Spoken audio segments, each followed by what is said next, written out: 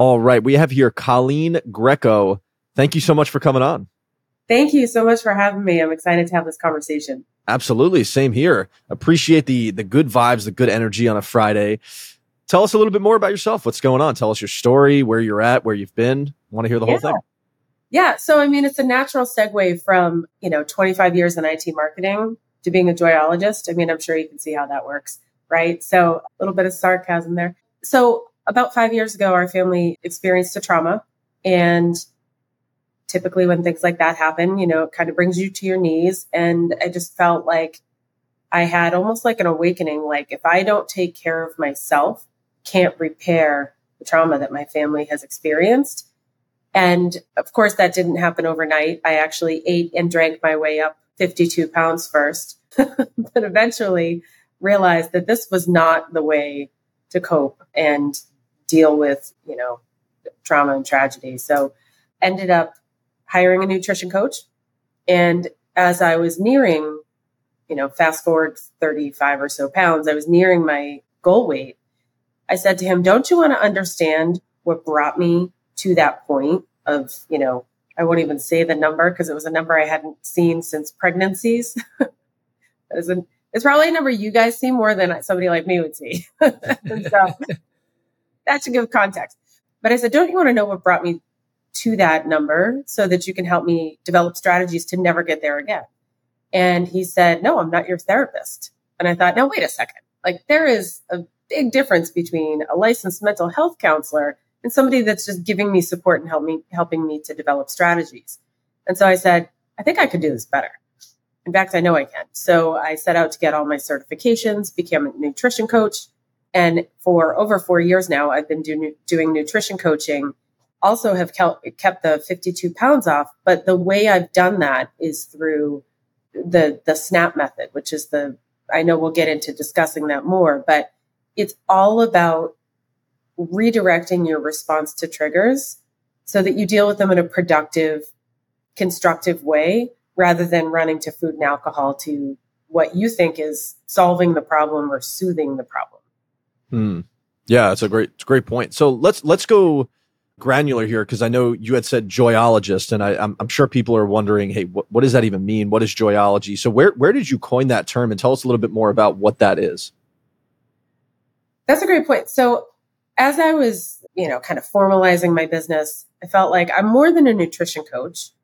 I have my personal training certification too. I love to work out.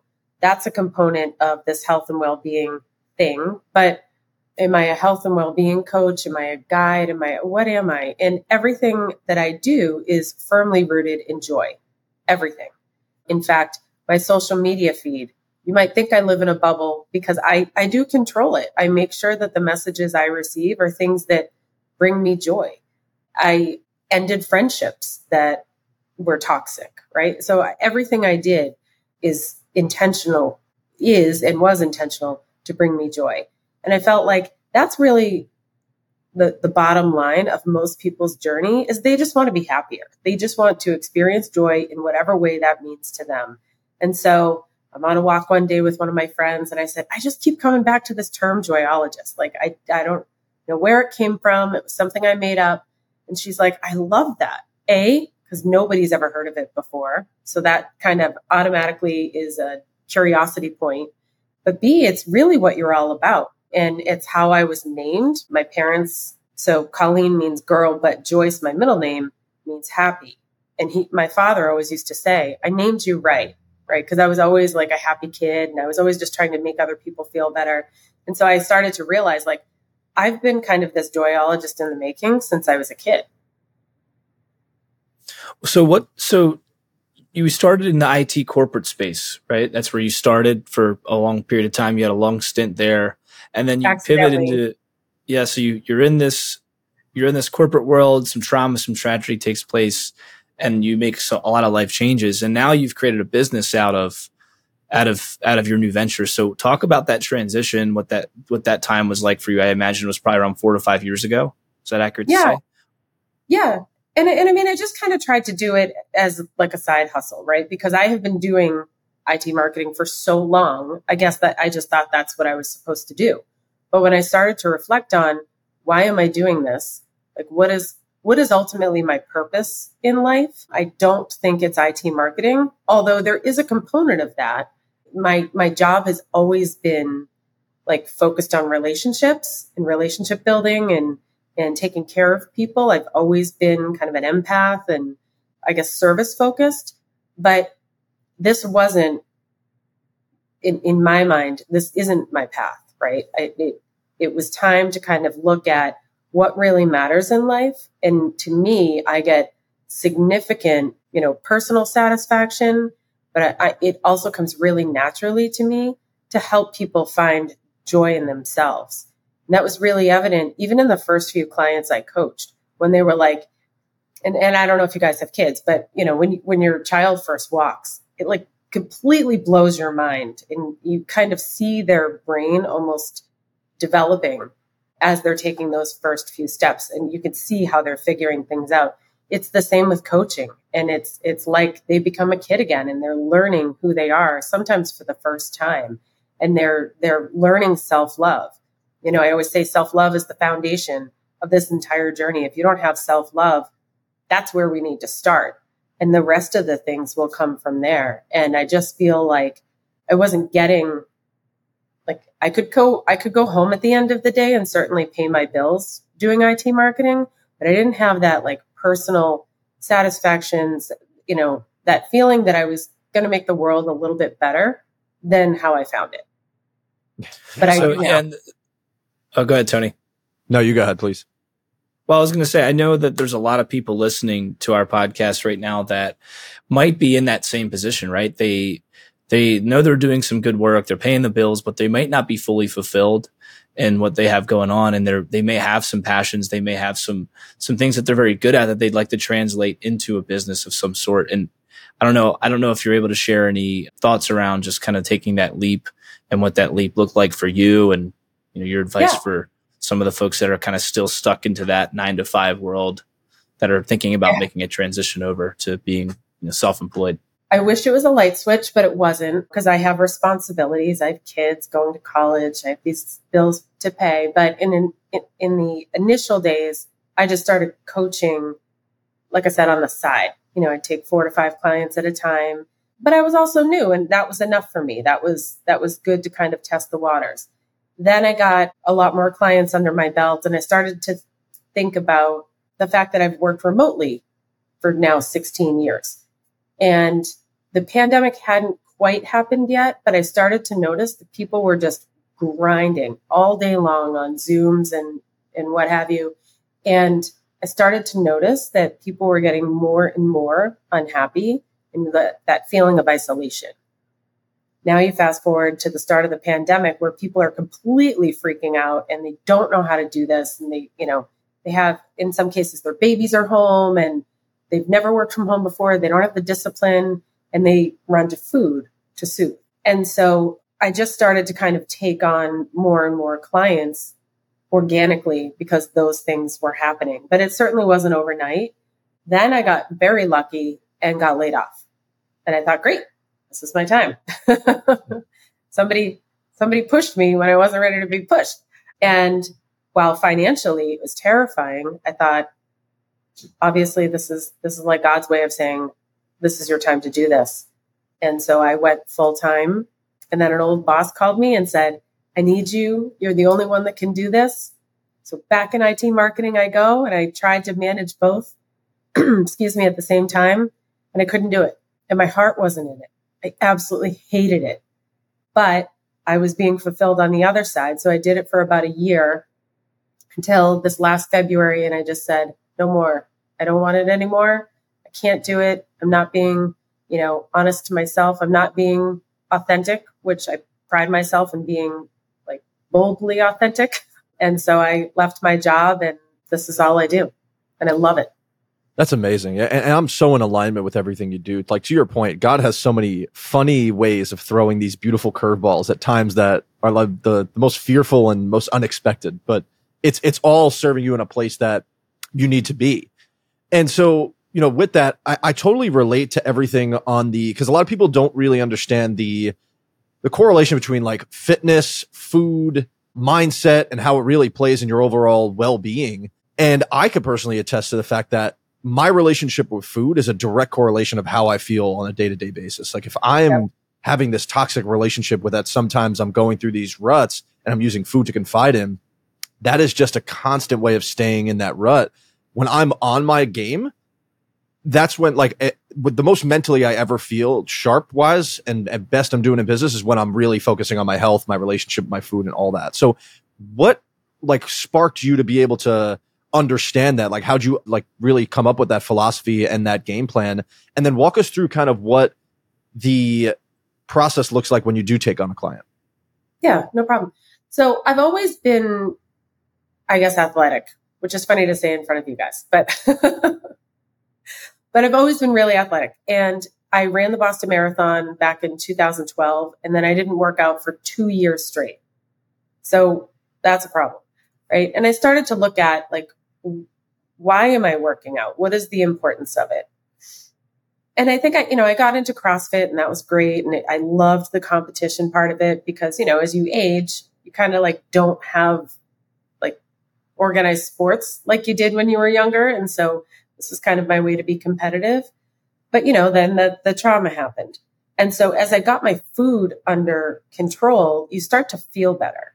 And that's what when I start coaching with people, I say, let's just get the food under wraps first, because whether or not you realize this, if you don't eat, you die. So let's do the thing that's most important first.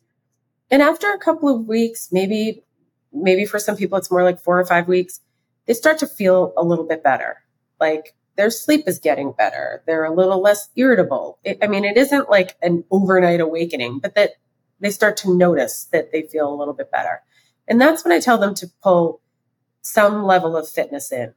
And I tell them to only do the types of fitness that they get joy out of. So if your thing is swimming, go swim. If your thing is yoga, go do yoga. I don't care what you do, but it has to bring you joy or it isn't going to be sustainable. So don't do what I do. I love to run. I love my Peloton. I love anything outside. I'll go for hikes, but I can pretty much assure you that if I went swimming, I would drown. So I'm not going to do that. That's really stressful for me, but somebody else may love it. And that might be their elixir. So I tell them just do the fitness because you enjoy it, because ultimately that is for your mental health. It isn't the thing that's going to get you to your goal weight. Does it help? Yes, but not as much as you think it does. And then the mindset piece is the thing that comes last. So then you've got your food in a rhythm. You know the thing that you like to do for physical fitness. Now we can work on redirecting your response to triggers, because it is, in a lot of cases, the scariest part for people. And it's the part they don't want to face, but it is the thing that's going to keep that weight off. I think sometimes too, sometimes people are too finish line focused, right? They're, myself guilty of it, right? Where you think, oh, if I can get down to this number, whether it's, your weight, or if I can get up to a certain number on the bench press or whatever your metric is, there's this, cross this finish line and then you're good. But the reality is I think too many people are rooted in these kind of short burst finish line type of situations, as opposed to having something deeper rooted inside, right? Like for me, I'm 26, about to turn 27. And the reason I work out and value fitness is because I like to look good, but mainly because I want to be 75 and 80 years old and feel like I do right now, or I want to feel as close to how I feel right now as possible down the road. That's kind of the route I think some people miss. I missed it for a while when I was playing football in college. I was just training and working my ass off just to, be on the team and be the guy and, all that kind of deal. But then when you get out of that and you lose that vision or that fulfillment and that meaning behind it, you have to find new meaning that's deeper than just, crossing the finish line somewhere or hitting a metric. Do you agree with that? Or is that? Totally agree. But I never start by saying, and I'm not saying that you're saying this, but I want to make sure it's clear. I don't start telling people that they're wrong. So if they say my goal is 150 pounds, I write that down, but I don't hold them to it. And I let them kind of feel that is the goal for the first few weeks. Cause again, they're in this state of chaos when they first start, and they think it's automatically going to fail because all the other things have failed. I think the metric is like by the time a woman is, and men too, but I have the women's metric in my head because I just read about it the other day. It's like by the time they're 43, they've done like 67 diets or something insane. Wow. So high failure rate. So let's just, whatever your goal is your goal. And I write it down, but I very quickly move them to the next jean size down. Or I have a client, Ben, right now, who is like, I want to hit the next belt loop. And I'm like, great, let's hit that next belt loop. And then he hits the belt loop and he's like, man, this shirt is too baggy. I'm like, let's go buy some new shirts, right? Like I don't tell him his goal of, I think right now his goal is like 250 or something. I want him lower because he has a lot of health issues too. So I don't want him to stay there. But again, like even that 250 or 260 number is unattainable to him in the beginning. So I kind of leave it, but over time I move them away from that. And then they get closer to that weight. And I always say, okay, like we're 5 or 10 pounds away. Like what's next? Like, what are we going to work on next? And they say, I think I have more in the tank. I think, I want to hit this number. Or for me, it was, I had these body image issues all my life where when I was 10 years old, my cousin had called me fat and it wasn't. I swear to you, I was like this total beanpole, but I believed it. And it wasn't until I was 44 that I actually put on a bikini for the first time, which is absolutely insane. It's like, imagine I'm constantly covering up and I don't want anybody to ever feel like that. So it's my goal to get you into that bikini and keep you there if that's what you care about. Now, if what you care about is just being a size smaller or being able to run a mile without stopping, that is equally important a goal because it's what matters to you, not what matters to me. Sure. So I love the process you take because I think the biggest part in the beginning is like getting that belief down for these people, right? They don't believe that they can do it. And so just getting these small micro consistent wins, i.e. this is the Consistency Wins podcast. That's what we're all about. How do you begin to differentiate that in the long run as they begin to build this habit to start creating a lot more like forced adversity in there to make things a little bit harder where I'm starting to pick workouts that are a little bit less joyful just to stretch myself a little bit longer? Like where does that start to get incorporated? Yeah. So it's usually in the first few weeks that I just kind of like, just making sure they hit their macro targets and stuff like that. Then they, start to gain momentum and I'll throw a little challenge in like, hey, I'm running this. Do you want to virtually run it with me? And they're like, I couldn't. And I'm like, but it's virtual. Who cares? Like, you're not paying anything. What do you care? And they'll do it. And then they're so amazed that they did it. Like they start signing up for something else. So I kind of write that down. And then I try to I tax them in the water department because none of them drink anywhere near the amount of water they're supposed to drink. And they're like, I couldn't possibly. I'm like, well, let's just try it. And, sometimes I convince them that that's actually what's holding them back, even if it isn't, because they know they need to do it. So it just depends on, I try to go a little bit faster than their pace.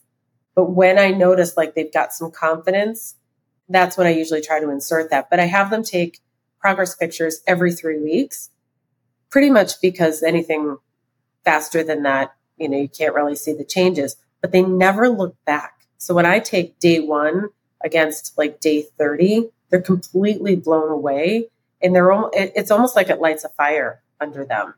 And then sometimes they just challenge themselves. Mm-hmm. I love it. So tell us about the SNAP method. Oh, I love the SNAP method. Oh, okay. So, so the SNAP method is how we redirect our response to triggers. I came up with it as I was, having that conversation with my coach and feeling like, if you're not going to help me, I need to do this for myself. I am so tired of this I am fat story that I'm playing in my head, or I'm not good enough. I know I'm good enough. I know I'm successful. Why is this still a story? So SNAP stands for stop, notice, accept, and practice gratitude. So the first time a trigger comes up that you notice, the first thing you need to do is just stop. Don't do anything else. Don't talk. Don't text. That's the easiest thing to do. And it's so inflammatory. Don't send an email. Don't do anything, but just notice that it's coming. And even the act of stopping sometimes breaks the cycle to get you to run to the pantry.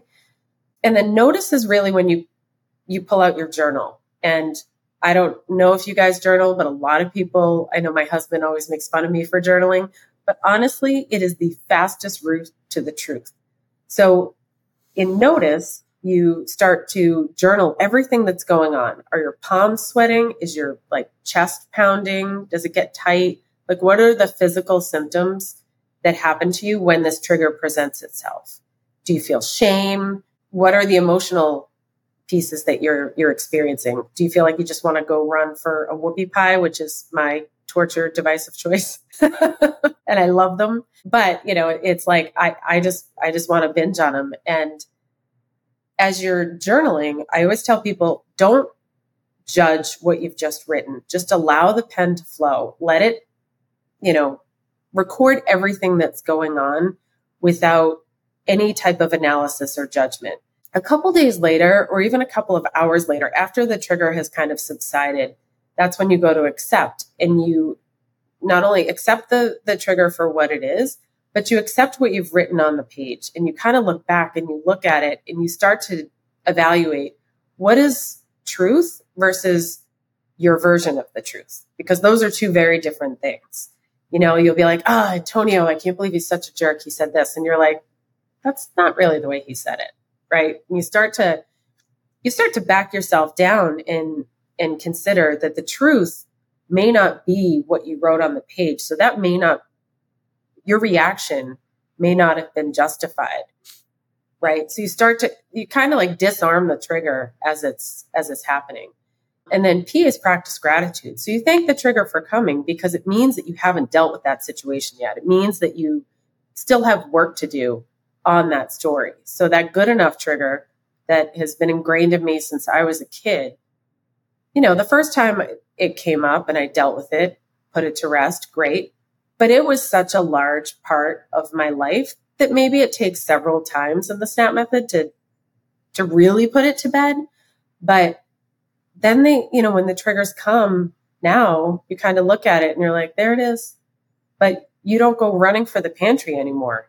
You kind of, I don't know if it's like Superman standing in front of a bullet train or what, but you kind of just are like, bring it, because I don't believe this lie that's coming towards me. And I'm certainly not going to, self-medicate. I'm going to remind the ego, because it's, if you remember back in high school, the id, the ego, and the superego, it's the ego that resurfaces that story and says, this is the truth. And you've got to reprogram the ego to say, that isn't the truth. I tell you what the truth is. Yeah, that's great. That's great. A question I want to ask you is who is an ideal client that you work with, and then what does it look like to work with you? Well, I mean, it's always fun, right? Because I'm hilariously funny. If you want to take a second and laugh at that, you can. Force laugh.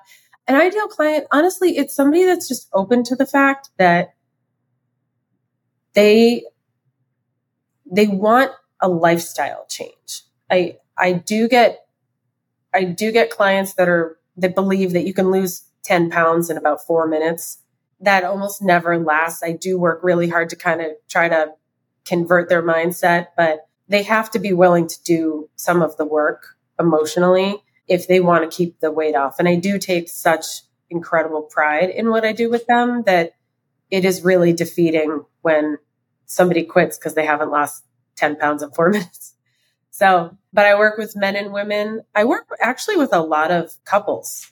So, the wife gets on board and then the husband gets on board. And that's always hilarious because they're kind of talking about each other in their check-ins. And then your other question was, what is it like to work with me? So we do weekly check-ins. I set their macros for them. So their carb, fat, and protein goals. But I evaluate their sleep, what's going on in their kind of environment around them to try to understand maybe why they're not making progress. I do incorporate the SNAP method relatively early, maybe 6-7 weeks in, because I want them to see this is a long-term sustainable plan that they can subscribe to. And really, it's the thing that makes the difference. It's the thing that keeps the weight off. And I think that, like I said, the clients that don't make it are the ones that aren't willing to do the work, the emotional work. And they're like, I still want to have, the cheeseburger. I'm like, you can have the cheeseburger. You just can't have it 3 times a day. We have to. So, there's like a little lack of reality there. And so those are the ones that don't work. And what is your vision for your practice and the future of your business? Like, where do you see everything going? What does that look like for you over the next few years? Oh, I love your question. So my goal is to touch as many people as possible and help them to understand, number one, they did this to themselves. They got themselves into this situation. But that is the most empowering part about this, is that if you did it to yourself, it means you can undo it. Right? So like, you have all the tools inside you. You just don't realize it. And so I have elevated my business to include public speaking because I want to touch as many people as possible. And some people can do this on their own, and I want them to. And some people, all they need to do is listen to this podcast, and it'll kind of like light a fire. Other people, it might be social media, but other people might need coaching, and I'm here for them too. And we have a lot of fun, but there's equal amounts of accountability on both sides. As we spoke about earlier, this is called the Consistency Wins podcast. So I know consistency is a big word for all of us. And I know in the space that you operate in, consistency is everything. So tell us a little bit more about what it means to you and what your definition of it is. Of consistency. Yes. Well, I mean, it's discipline, right? It's having a plan. And that word gets, I think, like less understood, unappreciated, where people will just kind of wake up and work their day, kind of like eat their way through the day versus having a plan and executing on the plan, and they fail. And it's that lack of consistency. I always tell people, if you plan for tomorrow today, when you wake up tomorrow, all you have to do is check the boxes. Like, you have the banana at 10, you just eat the things that you planned on.